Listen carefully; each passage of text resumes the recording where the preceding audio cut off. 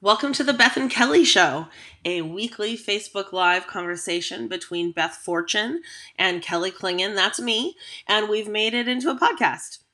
Beth Fortune currently serves as Education Director at Wintergrass, the National American String Teachers Association Board, and Chair of the National Council for Orchestral Education. I currently serve as Education Director at Jazz Ed, the Washington President at Jazz Education Network, and Jazz Curriculum Officer for Washington Music Educators Association. We have a platform and we really want to leverage it for positive change. Please hit us up. Let's have a conversation and let's move our practice as music educators forward.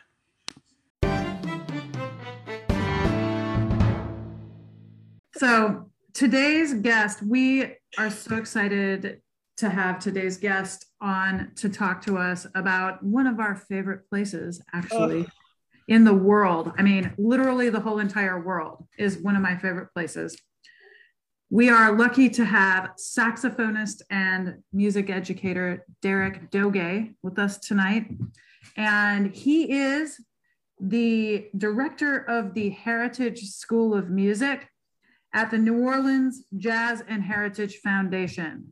Awesome. This is so cool, folks. This is so cool. And this is more than just a building, but let me tell you, there is an amazing building where this program is housed in New Orleans, in Treme. And it is love that show, by the way. Super duper gorgeous, this old building, but then this amazing performance venue and learning space that's like super newfangled and beautiful wood accents and like super perfectly acoustic and stuff like that. So Derek, welcome to the show. We are so excited. Tell us a little bit about what you offer at this School of Music at the Heritage Center. So the Heritage School of Music is funded by the Jazz and Heritage Foundation, which everybody knows, the New Orleans Jazz Fest. The New Orleans Jazz and Heritage Foundation owns the company that runs the Jazz Fest. So they take money from the proceeds and fund a lot of projects in the community, but one is our school, the Heritage School of Music. And we have a beginners program for absolute beginners, and we actually provide instruments for them if they can't afford instruments, with the caveat that they have to come to class for a whole semester and then they get their instrument for free. We have the Heritage School of Music, which is for students 8 to 18. And it's basically a after-school space where they come and we try to teach them improvisation. We try to help them with, for instance, if they're in All-State, we help them with their music, or we help them with their auditions for All-State. And these are students that are pretty much, their parents have the means to drive them downtown. They have the means to like sit in the parking lot for 3 hours, 2 hours. So we're reaching kids who really, really want to learn about music and really want to learn about improvisation. And we also have a vocal program, which is called the Nord Vocal Program, which is a program where a vocal teacher goes to specific city sites and teaches whatever neighborhood kids comes to the thing. So that's kind of the day job. The night job is obviously, as you know, playing jazz in New Orleans. Yeah.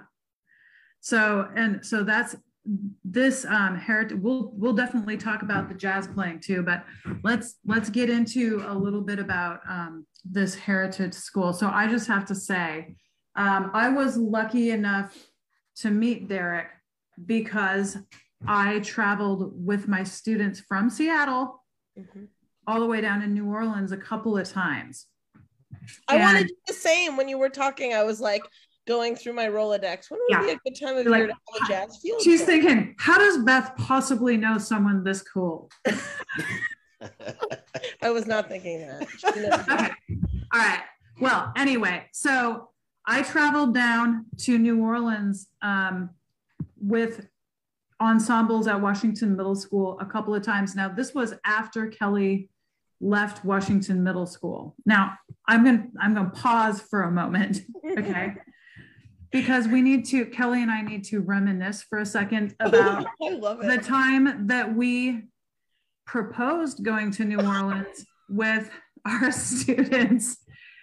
Well, Kelly was a teacher at Washington Middle School, and we put that proposal in. We wanted to take students to New Orleans post Katrina. It was post Katrina, like a year and a half or more after Katrina. And our principal at the time denied the trip. He did not approve of, because there were wild animals running about the city. This is what he said. What? This is what he said. He said that there were wild animals that were dangerous and running around in the streets. That was his reason that we could not go. It was the most outrageous thing. I don't know if I'm to be offended or laugh. There was absolutely no changing his mind. Like that was it. No. I was just like, are you kidding me? And so we put that off. But when he left the position and went to a different position in the district, a new principal came in, and Kelly had already left. But I was like, you know what we're going to do? We're going to trot New Orleans back out. You just had the proposal still. You just pulled it right out. Yeah, exactly. And we got it in the works, and I collaborated with an amazing couple, the Palms, Carol and Mark Palms from Ann Arbor, Michigan, who live part-time down in Louisiana. They've lived, I think they have an apartment in New Orleans right now, but they used to live down in the Cajun neck of the woods. But I think they actually have like a property in New Orleans proper now. Anyway, they hooked me in with Derek and the Heritage School of Music. And for 2 years in a row, we came to the Heritage School of Music, set up in that amazing performance learning space. And Derek called together a group of amazing cats. I mean, total cats. Like these are total pros.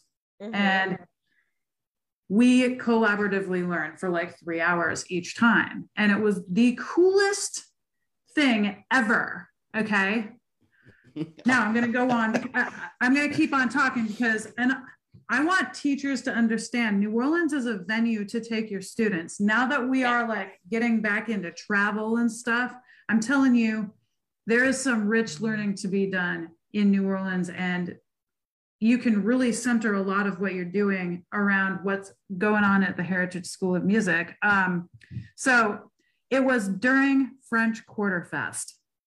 And that's right. Yeah. Right. So French Quarter Fest, for those of you that don't know, is a free festival in the French Quarter, and it's in the spring, and it happens to coincide with at least the Seattle Public Schools spring break. Real nice. And it's free. Like, you should go down there. You should go down to French Quarter Fest first and be an adult there and like enjoy it as an adult, because there's a lot of amazing fun stuff 24/7 going on with French Quarter Fest. And people are set up performing all throughout the French Quarter. And so what happened was that we go to the School of Music, we get this 3-hour workshop with Derek and members of his band. And then we go to French Quarter Fest, and we got to see Derek and his band perform. And guess whose band? Ellis Marsalis's band. So my students were sitting there in the park watching Derek, this person that they know, performing with, you know, a real jazz mentor. And just, it was a real special moment for us. And these types of moments happen a lot in New Orleans. And so, Derek, we'd love to, talk a little bit about your jazz upbringing, and how did you find yourself playing in Ellis's band? Sure. Well, first, I want to say that your students were wonderful, and they actually, it's talked about a lot amongst the staff and the faculty at the Heritage School, because your students wrote us these wonderful thank you notes. Oh. And they just came out of nowhere and just, were mailed. And I was like, how crazy is this? This is amazing. This is wonderful. So people still talk about that. Yeah. Man. That was a great time. That was a great time. Thank you. So you're asking me, how did I become, what was the question again? How did I what was your jazz journey? How did you find yourself in New Orleans playing in Ellis's band, all of this stuff? And what are you doing now? Well, I started saxophone when I was 10 years old, in band like most people do. Before that, I was the kid who would take my mom's pots and pans and laundry buckets and like make a drum set and would play along with the radio for like all day long, basically. So they already knew what was coming. So once I got the saxophone, I remember my father telling me, don't put that thing together until your teacher shows you how. And of course, as soon as he left that morning, I had it together and was already playing with it. So I started that way and, was really into the music. I was like that kid that learned all his scales just by ear, just because it was like, oh, these notes, this one comes after that one, no problem. So I was that little band nerd that we love so much. Now I'm just a grown band nerd. Did you participate in band at school? I did. I was literally a band nerd. I mean, by the time I was in high school, I had an agreement with all of my teachers that if I maintained an A or B average, I could just stay in the band room all day. So, and my band director was fine with that too. So I literally played in the wind ensemble, in the concert band, in the marching band, and the pep, like every opportunity. I was in the choir. So I was that kid. And by the time I was about 14, we know you. Yeah, we know you. Exactly. Exactly. By the time I was about 14, my sister's then husband at the time sent me some recordings, and it was like Ornette Coleman, it was Count Basie, and I think it was Charlie Parker. And when I heard Charlie Parker play, I was like, well, this is what I'm going to do. Wait, when was this? How old were you? I was probably 13 or 14. Wait, what? Hold the phone. You were living near New Orleans. I lived in Gonzales, Louisiana, about 40. And your first jazz miles. experience was when you were 13? Yeah, well, I had heard New Orleans to me. I heard New Orleans music, but it was just kind of ubiquitous. It was just like, yeah, I know what brass band music. I didn't connect that music was connected to Charlie Parker. It wasn't happening in school? Not at all. Not even a little bit. Wow. What? Yeah, that is fascinating. No, I was in a really good band program. My band director, Sheila Bell, who still teaches today, she was really good, but wasn't into jazz, wasn't into improvisation. Wow. Just because it wasn't, she went to LSU, she was a marching band. It was like, that was her thing. I know the concert music. I know how to get ones at all, that's what we were doing. So, so I started to get into it, and she actually introduced me to a teacher in Baton Rouge, who then introduced me to Alvin Baptiste, who was a clarinetist and who was a teacher at Southern University, and actually was a clarinetist who played with the New Orleans Symphony Orchestra when he was 16 years old, played the Mozart clarinet concerto.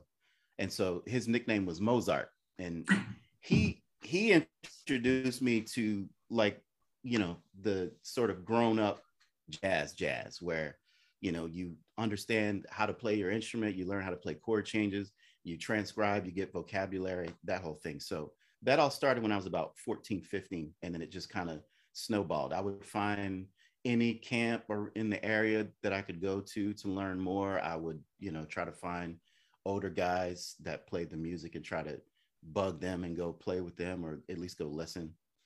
So by the time I was a senior in high school, I'd been in All-State a couple of times, the concert band and the jazz band, and I just wanted to go and pursue music somewhere. So my father took me to New Orleans to audition at Loyola University.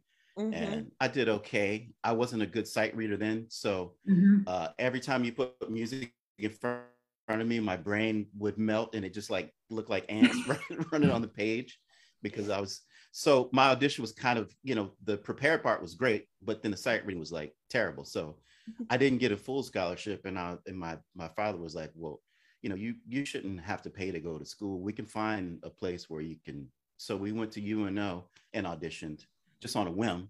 And that's when I met Ellis. And he actually, after the audition, he took me into his office and he was like, hey, come with me for a second. So me and my father followed him to his office, and he was just like, where did you come from? Like, how did you get here? Like, how did you come to UNO? Like, what is your story? So we talked, and he was like, well, we're going to offer you a full scholarship. Oh my God. You're going to live in the dorm if you want, and blah, blah, blah. So, me and my father were really happy, but then my dad is looking at me. He's like, well, who's going to look after my son? And Ellis was kind of taken aback and like almost laughed, like, what do you mean? Like, he's 17, he's 18, he's gonna be fine. And my dad was like, no, who's gonna look after him? And he was like, well, he's like, listen, we'll look after him. And I think he was just saying it to get us out of his office, like, he's gonna be fine, like, whatever, But then it turned out that he actually did look after me, because like 3 years later I was in his band. Oh my gosh. So I started at UNO. He put me in the big band. And again, I learned very quickly that I could not read well enough to be in the big band with these cats. So I remember learning that lesson myself. It's a rough one. That is a moment you do not forget, I think. Yeah. Sitting in a band amongst everyone else who's having really no problem sight reading this music. Yes. And you are sort of pretending and like, I like not even aware in the page everyone is. It was so bad that I remember an experience. I made first saxophone at Arklatex, which is Arkansas, Louisiana, Texas. And I don't know how, because my sight reading was terrible, but I couldn't read at all. Like, so I would there was a young woman that made second. I would listen to her play it and then I would have it. And she was hip to it immediately. But she was fine because I could improvise. So she was like, well, I know he can do that and I can't. So at least maybe that's the reason he's sitting in first chair. But I realized in that big band that I had to go work on reading. So I did. And now, I'm an okay reader. I can, if you put something in front of me, I could probably read it correct the first time, but it took a long time to get there. But that's kind of when he and I really started interacting, because he put me first chair as a freshman. And I did not, I couldn't solo at the level that the other cats could. I mean, it was just, I think he was just like, let me throw him in the deepest water possible and see what he does.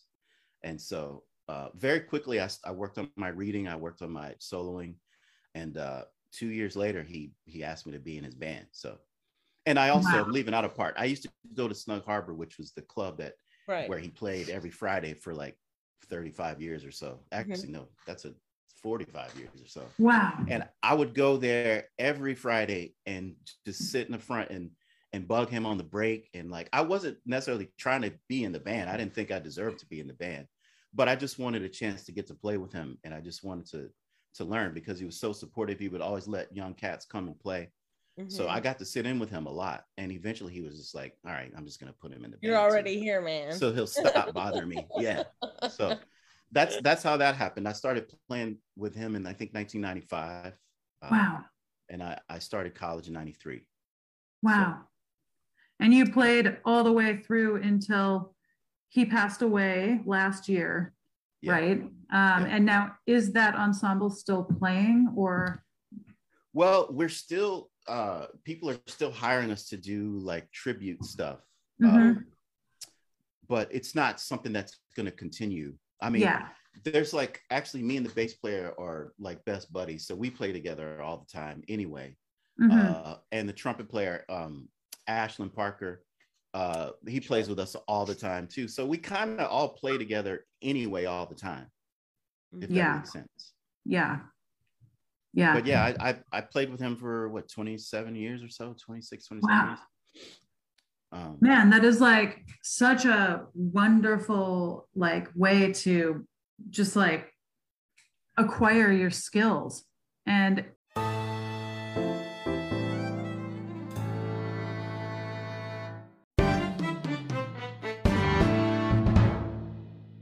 how cool is it that it was this kind of chance happening? Like it occurred because your dad and you thought, okay, well, let's just hop in over at UNO.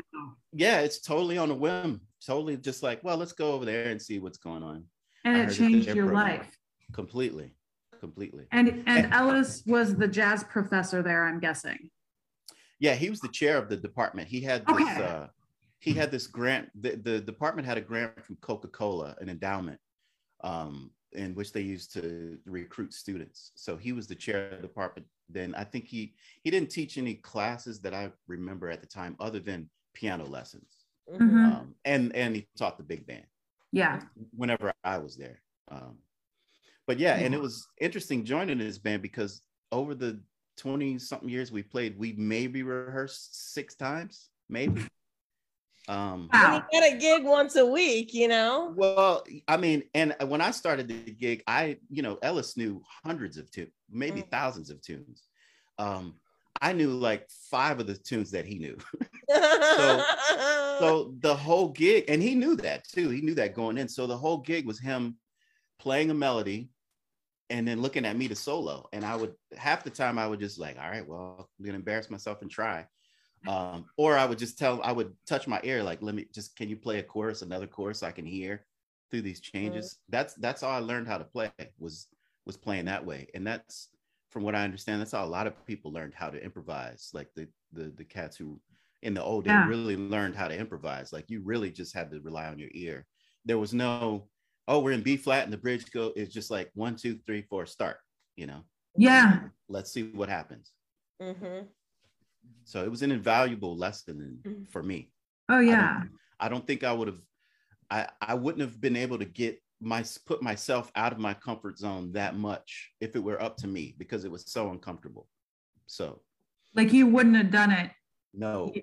You wouldn't have chosen that. Yeah. It'd be like trying to give yourself a tattoo. Like you can want it, but like, can you actually force yourself to like do it? Sit there and not jump at, I mean, right. It's looking back on it. Someone else makes you do it.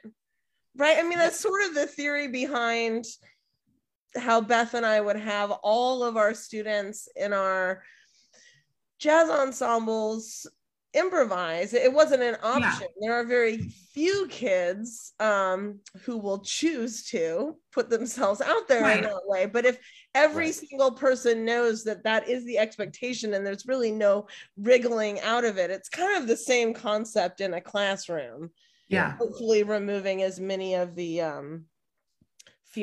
much fear factor as possible.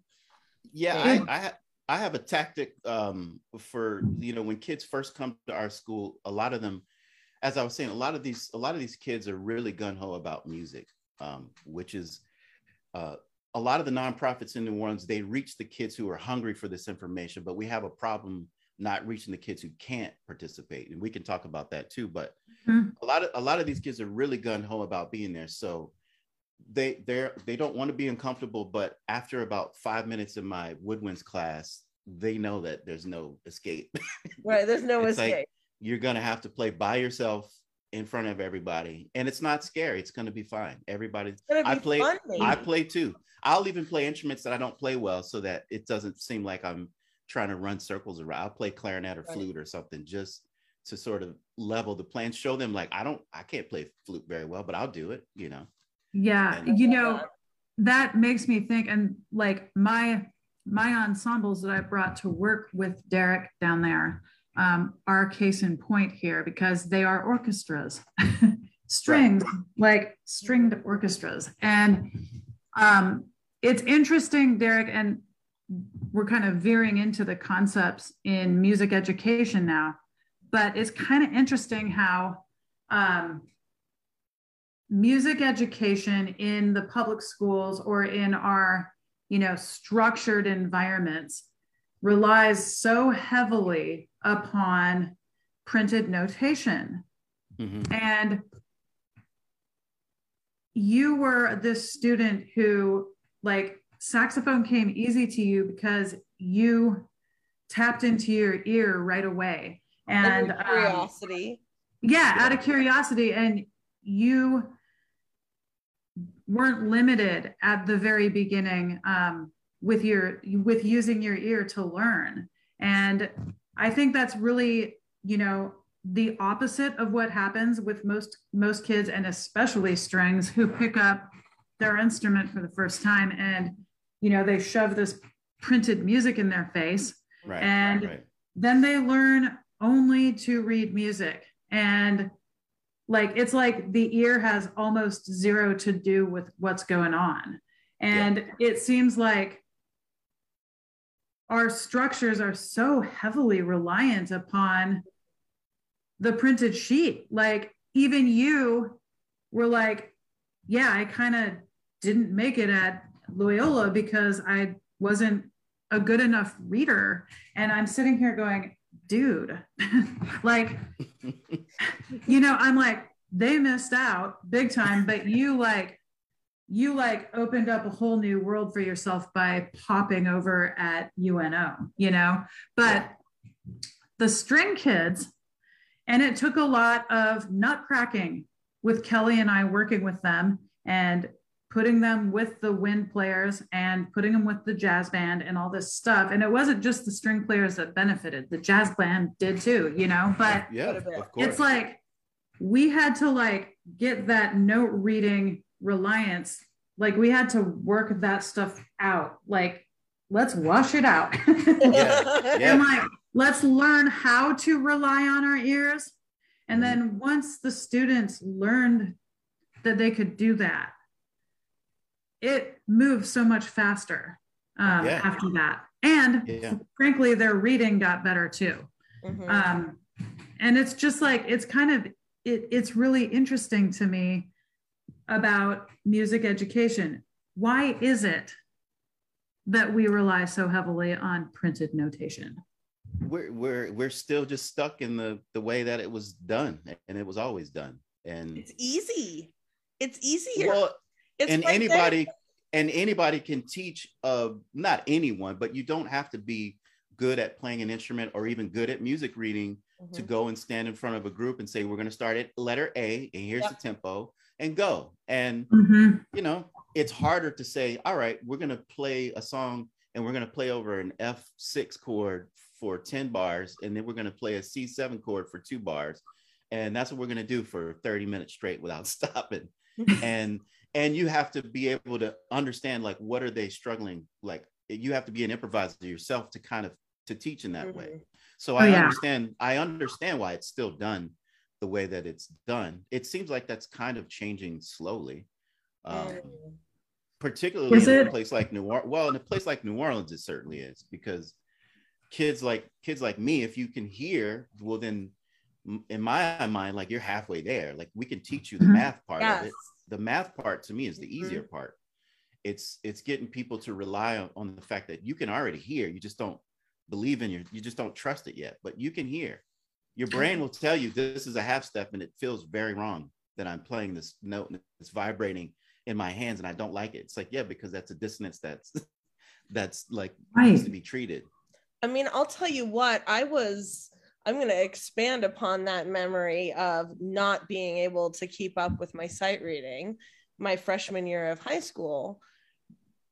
But then I quickly became such a good reader that I'd say by the end of my high school career, just a couple of years' time, if you took my music away, I would go blank. Total panic. Yep. Total fear. Which is a problem. It still happens to me. I'm in my 40s, and if you take my music away, I will almost start crying, dude. I do not like it. I need it. I need it. It's not good. And it can happen so quickly to our kids, I think. You have to continue at every moment in their music education to share it, to use ears and music. You can't ever just move straight to music. No, because I think it can become a crutch so easily, is what I'm trying to say. Yeah. Not very eloquently. Well, I've had the experience of teaching, of doing a lot of clinics, and I'll go to a school where they're playing, like, say, a Duke Ellington piece or a Count Basie piece or Thad Jones or whatever. And generally at the schools where you could tell there's a lot of resources and everybody's got new horns and new cases, and it's like this place is fully resourced. And you go and I listen to them play, and I'm like, okay, so you're playing this Count Basie song. How many people in here have actually heard the song that you're playing? None of them ever raised their hands, ever. And it's like, I mean, there's your problem. I mean, you can't do this. It's a language. If you don't ever listen to people speak it, how in the world would you ever be able to speak it yourself? And you might be good at reading it, but you have to be able to speak it. So yes, it's like that I have happens. A theory. So I want to run it by you guys. Here's my okay, because this is big. This is like this is what I think about for all of my time. This exact topic. I cannot stop thinking about this. Here's my theory. If you are a super resourced school, you are super resourced because of your community, mm-hmm. and or what your community has become. Like, you've created an award-winning whatever, you've got this prestige now or some money. Either way, you've got a scenario where the support system values this perfect product. The only way to get this shiny product, a band that looks uniform with matching instruments and sounds slick, and everyone's parts and the balance and on the rubric, it's like 100 out of 100. This kind of a band, right? The only way to get that kind of a group, that polished in a school day, is to do all of the things that I don't believe we should be doing as teachers. And it keeps like feeding this beast. You have to keep the band at that level. It's expected of your money, expects it, your families expect it, right? Mm-hmm. But you have to spend 100% of rehearsal time on the ensemble. Right. You're spending no time on anything but polishing that ensemble, which means the only people who are listening or dealing with chord changes, any of those things, are people who have access to private lessons. Yeah, they're doing the private lessons outside of school. And so they are even more resourced, those kids. Right. Who, at least in our part of the world, are white kids. And yes, they are. And usually boys are like advocating for themselves. This is what I see for myself. I want to be the soloist. And up in our area, all of the bands that sound like what you're describing are 99% white boys in rich neighborhoods. Mm-hmm. This is a good theory, right? We are kind of, we're that up here in Seattle. And Derek, you met the Washington Middle School Jazz Band, which is very similar to what Kelly just described, even though it's a very diverse school in the Central District of Seattle. And it's like the private lessons, all that stuff, like gets, a handful of really good soloists. And so the band, when you're spending all the time on ensemble and building a good performance of 2 or 3 tunes, you can throw these private lesson soloists in front of the band, and then all of a sudden it's like, oh wow, this is quite the band. Mm-hmm. And speaking of the Marsalis family, Seattle is a heavy participant in the essentially Ellington system. There's quite a few bands. I just made a recording for it 2 days ago. There you go. My partner, who's the band director at Roosevelt High School, is making his this weekend. And for a lot of these schools that especially are participating in like the Essentially Ellington type of deals, they are choosing their repertoire at the beginning of the school year, and they are working on it all year long. Non-stop, yes. Non-stop. So like they are polishing 3 tunes for a whole school year. Right. And that's what they're doing. And that's it. And they sound amazing, but you peel away the layers and you have almost none of the band knows any of the history of that song, could sing the lyrics, could talk about its importance throughout time, could play the changes, could, you know what I'm saying? Like the depth of knowledge is very surface. That's all you can do if you're trying to have a band that sounds like that. So the only thing I can see is we need to stop trying to have bands that sound like that. We got to get messy. We got to get messy. Yeah, well, it's I mean, no offense to any music educators, but I mean, your job is kind of reliant on having this product at the end of the thing sounds like this. So if you get to the end of the semester and like you don't have a polished product, but like most of your kids can play over a blues, or they can play fast, or they understand, like nobody cares because that's not shiny enough. That's not like, it needs to be shiny. We need to know that we're getting our money's worth out of this program, out of our free public school education. And you know what? You know what sucks though is that being able to play over blues changes is an employable skill. And so like these kids could be, I mean, we could be teaching entrepreneurial skills. We could be teaching creating. We could be teaching, kids could be forming bands and like building businesses and stuff. And that is totally lost because we have to work on this piece all year long to have this shiny product. And I mean, for me, this is the crux of what I want to burn down in music education.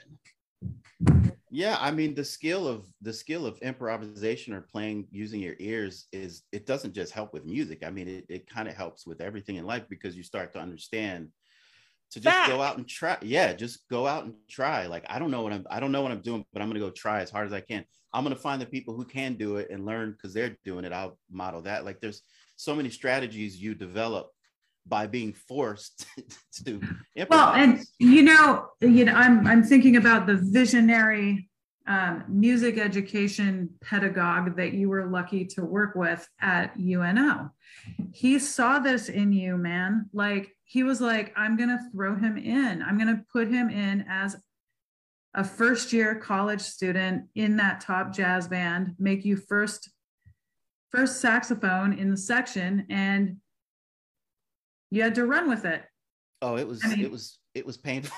So, I mean, growth is pain. I mean, growth hurts, which is why a lot of people are happy to just stay where they are because it hurts, and that hurt because his style. By the time I got to Mr. Marsalis, he had kind of chilled out a lot, from what I hear.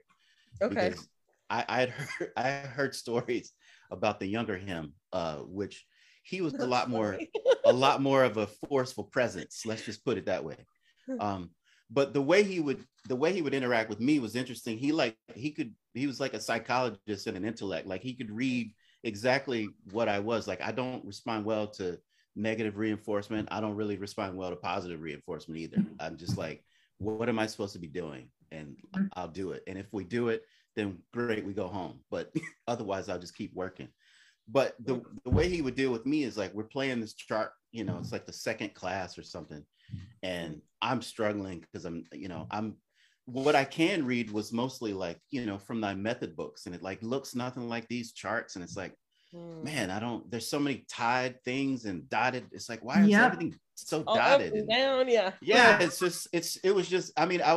was like out of body experience. And so we're playing this thing. And he stops the band and he's just looking at me and he's just not leaving eye contact with me. And he's like, hey man, what does it say on your part? And I was like, oh, here we go. I was like, and then I said the name of the tune. He's like, yeah, okay. What else does it say on your part? And I was like, well, it says E flat saxophone. He's like, What else does it say on your part? And so now I'm getting into like tempo marking is, one whatever. And he's like, what else does it say? I was like, lead alto. He's like, yeah, lead alto. He's like, you need to lead. And I was like, oh my God. And I couldn't even read this stuff. And I'm like, how am I supposed to lead anything? And he knew that I was struggling reading, but it was his way of like, get your stuff together. Like, stop coming in here. You have the music, go learn it. Like, you don't have to sight read it. I gave it to you. Like, I gave it to you. And come in here and read it and play. And so that was his way with me, which worked really well. Well, and I'm just like, I love the stare down. That's one of my favorite things. Thinking about, how Kelly and I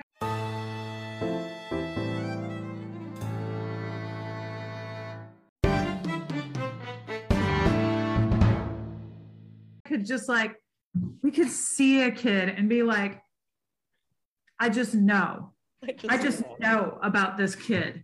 And we would take this kid and be like, I'm putting you in this group and not ready. God, we know you are a beginner right now, but we can smell it.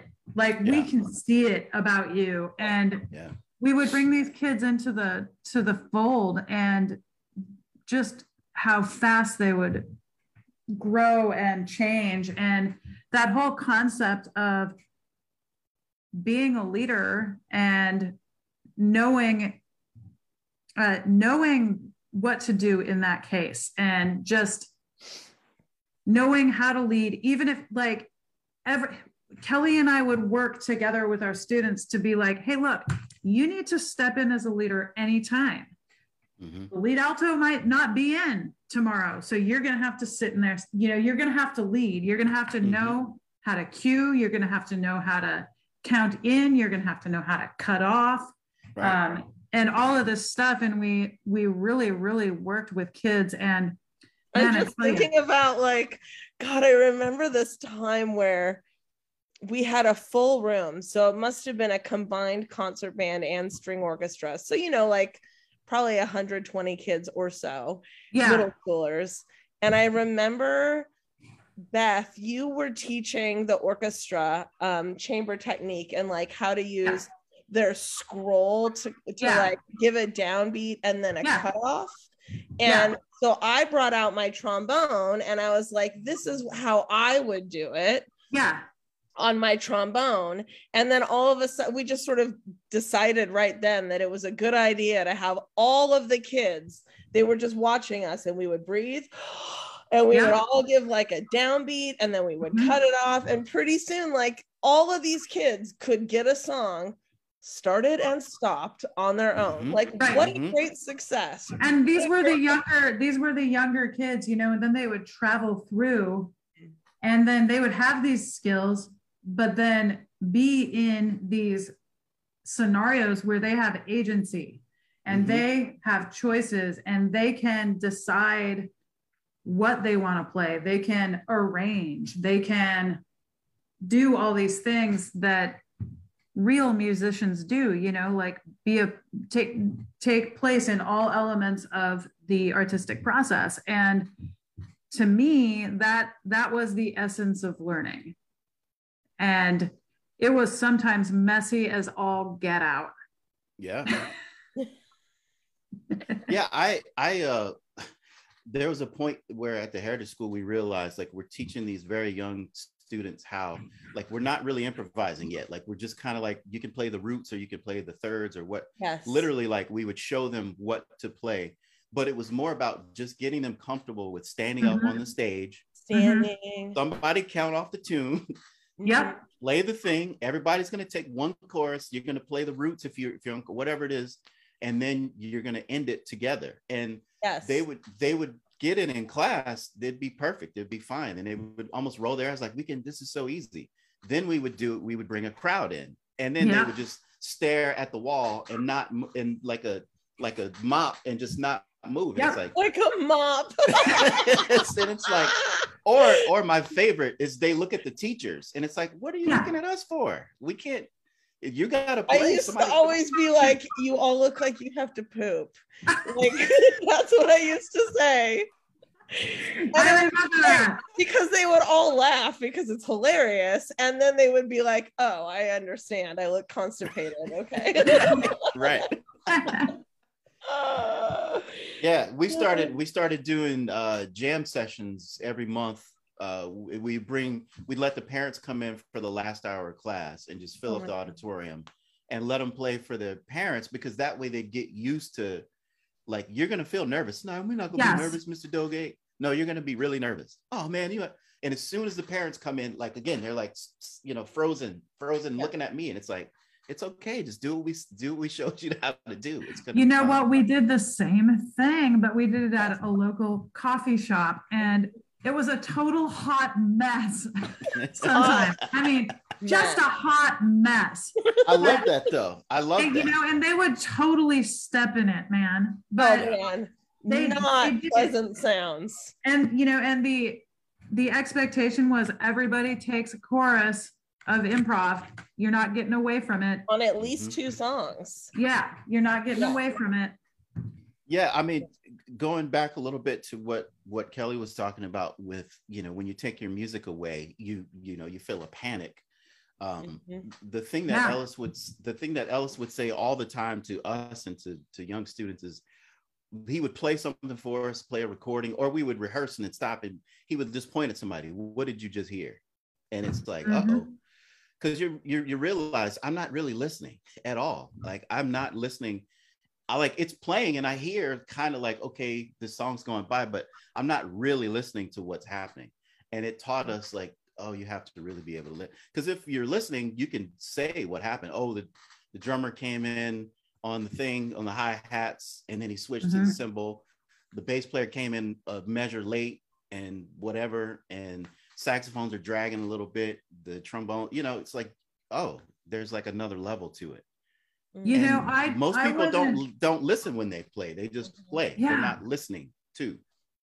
As a musician, I doubt I listened at all. I mean, really. But when I became a music educator, I realized so much of what you just said. Like, I was like, wow, I don't think I've been listening my entire life, but now I'm in charge of this group, and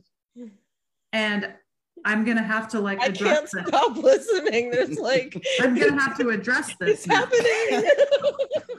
But the other big concern I have with listening is that we have music around us, like the syncopated rhythms that are a part of the music that we hear around us in the United States.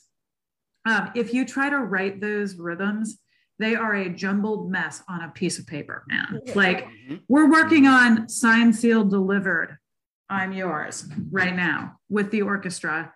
And they have to play along with that rhythm, the Signed, Sealed, Delivered, I'm Yours rhythm. And it's notated with like 16th notes and all kinds of 16th dotted stuff. It's just like a jumble of black mess on the paper. And I'm like, everybody repeat after me. Signed, sealed, delivered, I'm yours. Okay, now play that measure, please. No problem. Right. And it's no problem at all. Yeah, no problem whatsoever. And all of this stuff is deeply ingrained in our bones as people who live in the United States. It's around us. It is a part of the fabric of who we are. And yet it is something that students check at the door when they come to the music rehearsal room at school. Why is this? I don't. It's like the hard one.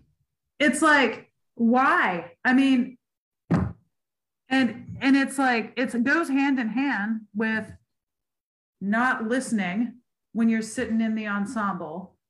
Yeah, I try to explain it to my students this way, which is, me and Ashlyn have done this to people, on purpose. Like, if you have we've gone into schools where you get kids who want to play while you're talking and stuff, and instead of being a tyrant about it, we just do it back to them. So we ask them to play something, and as soon as they start playing, I just start talking over them, and they're like, oh, okay, I see what's happening. But also I try to explain to them, if you're having a conversation with your 5 friends, you're all talking all the time, but you're listening to what everybody is saying, and you're waiting for your chance to I'm going to respond over here, and then I'm going to respond there, and you're letting everybody talk, but you're talking too.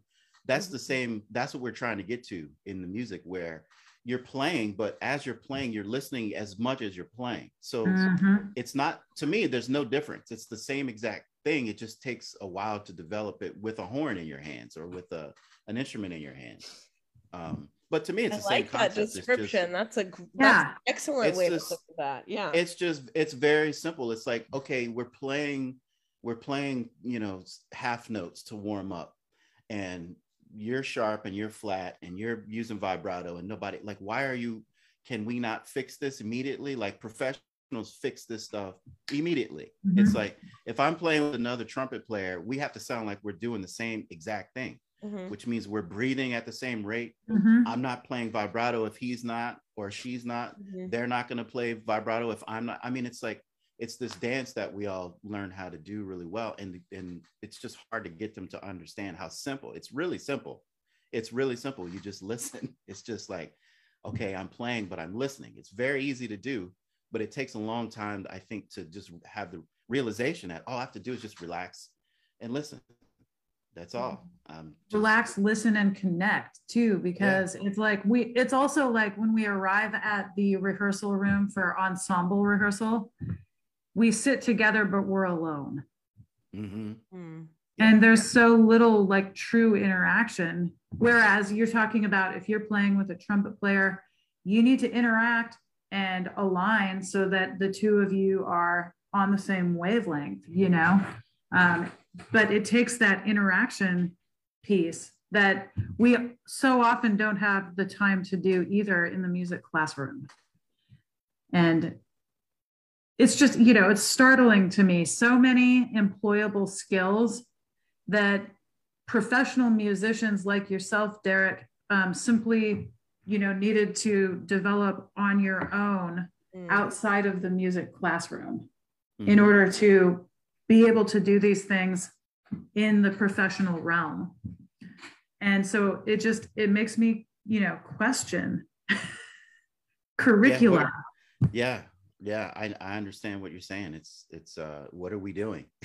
What are we doing? I mean, we could talk for hours about this. We have, in fact, talked for roughly 60 episodes about this. I know. But let me tell you, a way to start addressing this issue, folks that are listening, and I am also watching on Facebook right now. There are 0 people watching the show right now, but believe me, we will share it out. And these shows get some mileage, and people are gonna, Derek, people are gonna be like, all right, that field trip to New Orleans is actually gonna be in the works now, okay? Like, I want folks to know that when you take your kids to New Orleans, you change their lives. And there are not wild animals running about through the street. There are not wild animals. And it's like, Derek, seriously, like after those trips, I have students who now are college students in New Orleans because they went and they were like, my heart now lives here, so I will be moving back. And like that happened to me the first time I went to New Orleans as an 11th grader. I was like, I am always going to come to New Orleans as a special place for me as a human. It speaks on a very deep level to me, and Louisiana in general. And it's just such a special place. And I urge teachers to bring students to this place, this birthplace of jazz music and this amazing history that is just seeping from every single corner of this wonderful place. And also look up the Heritage School of Music. They, again, have this amazing facility and an amazing staff that will create a very amazing learning experience for your students.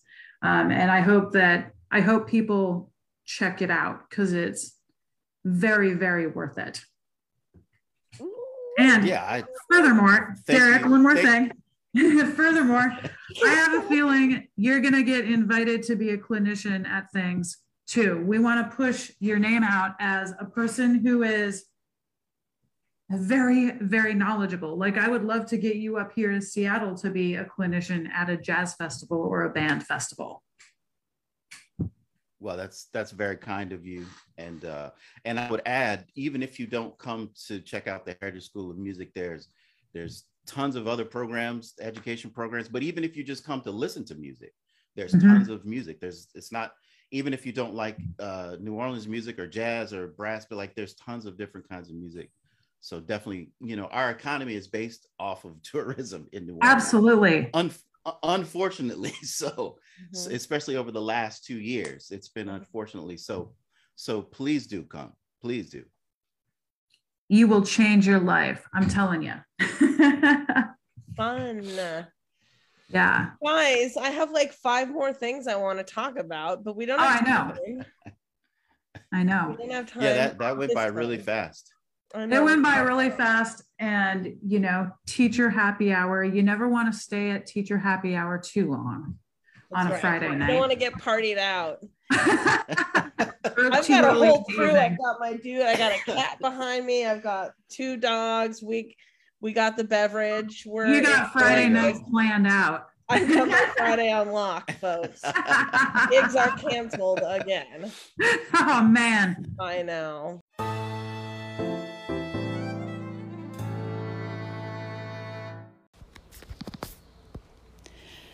A million thanks to our listeners, followers, and subscribers.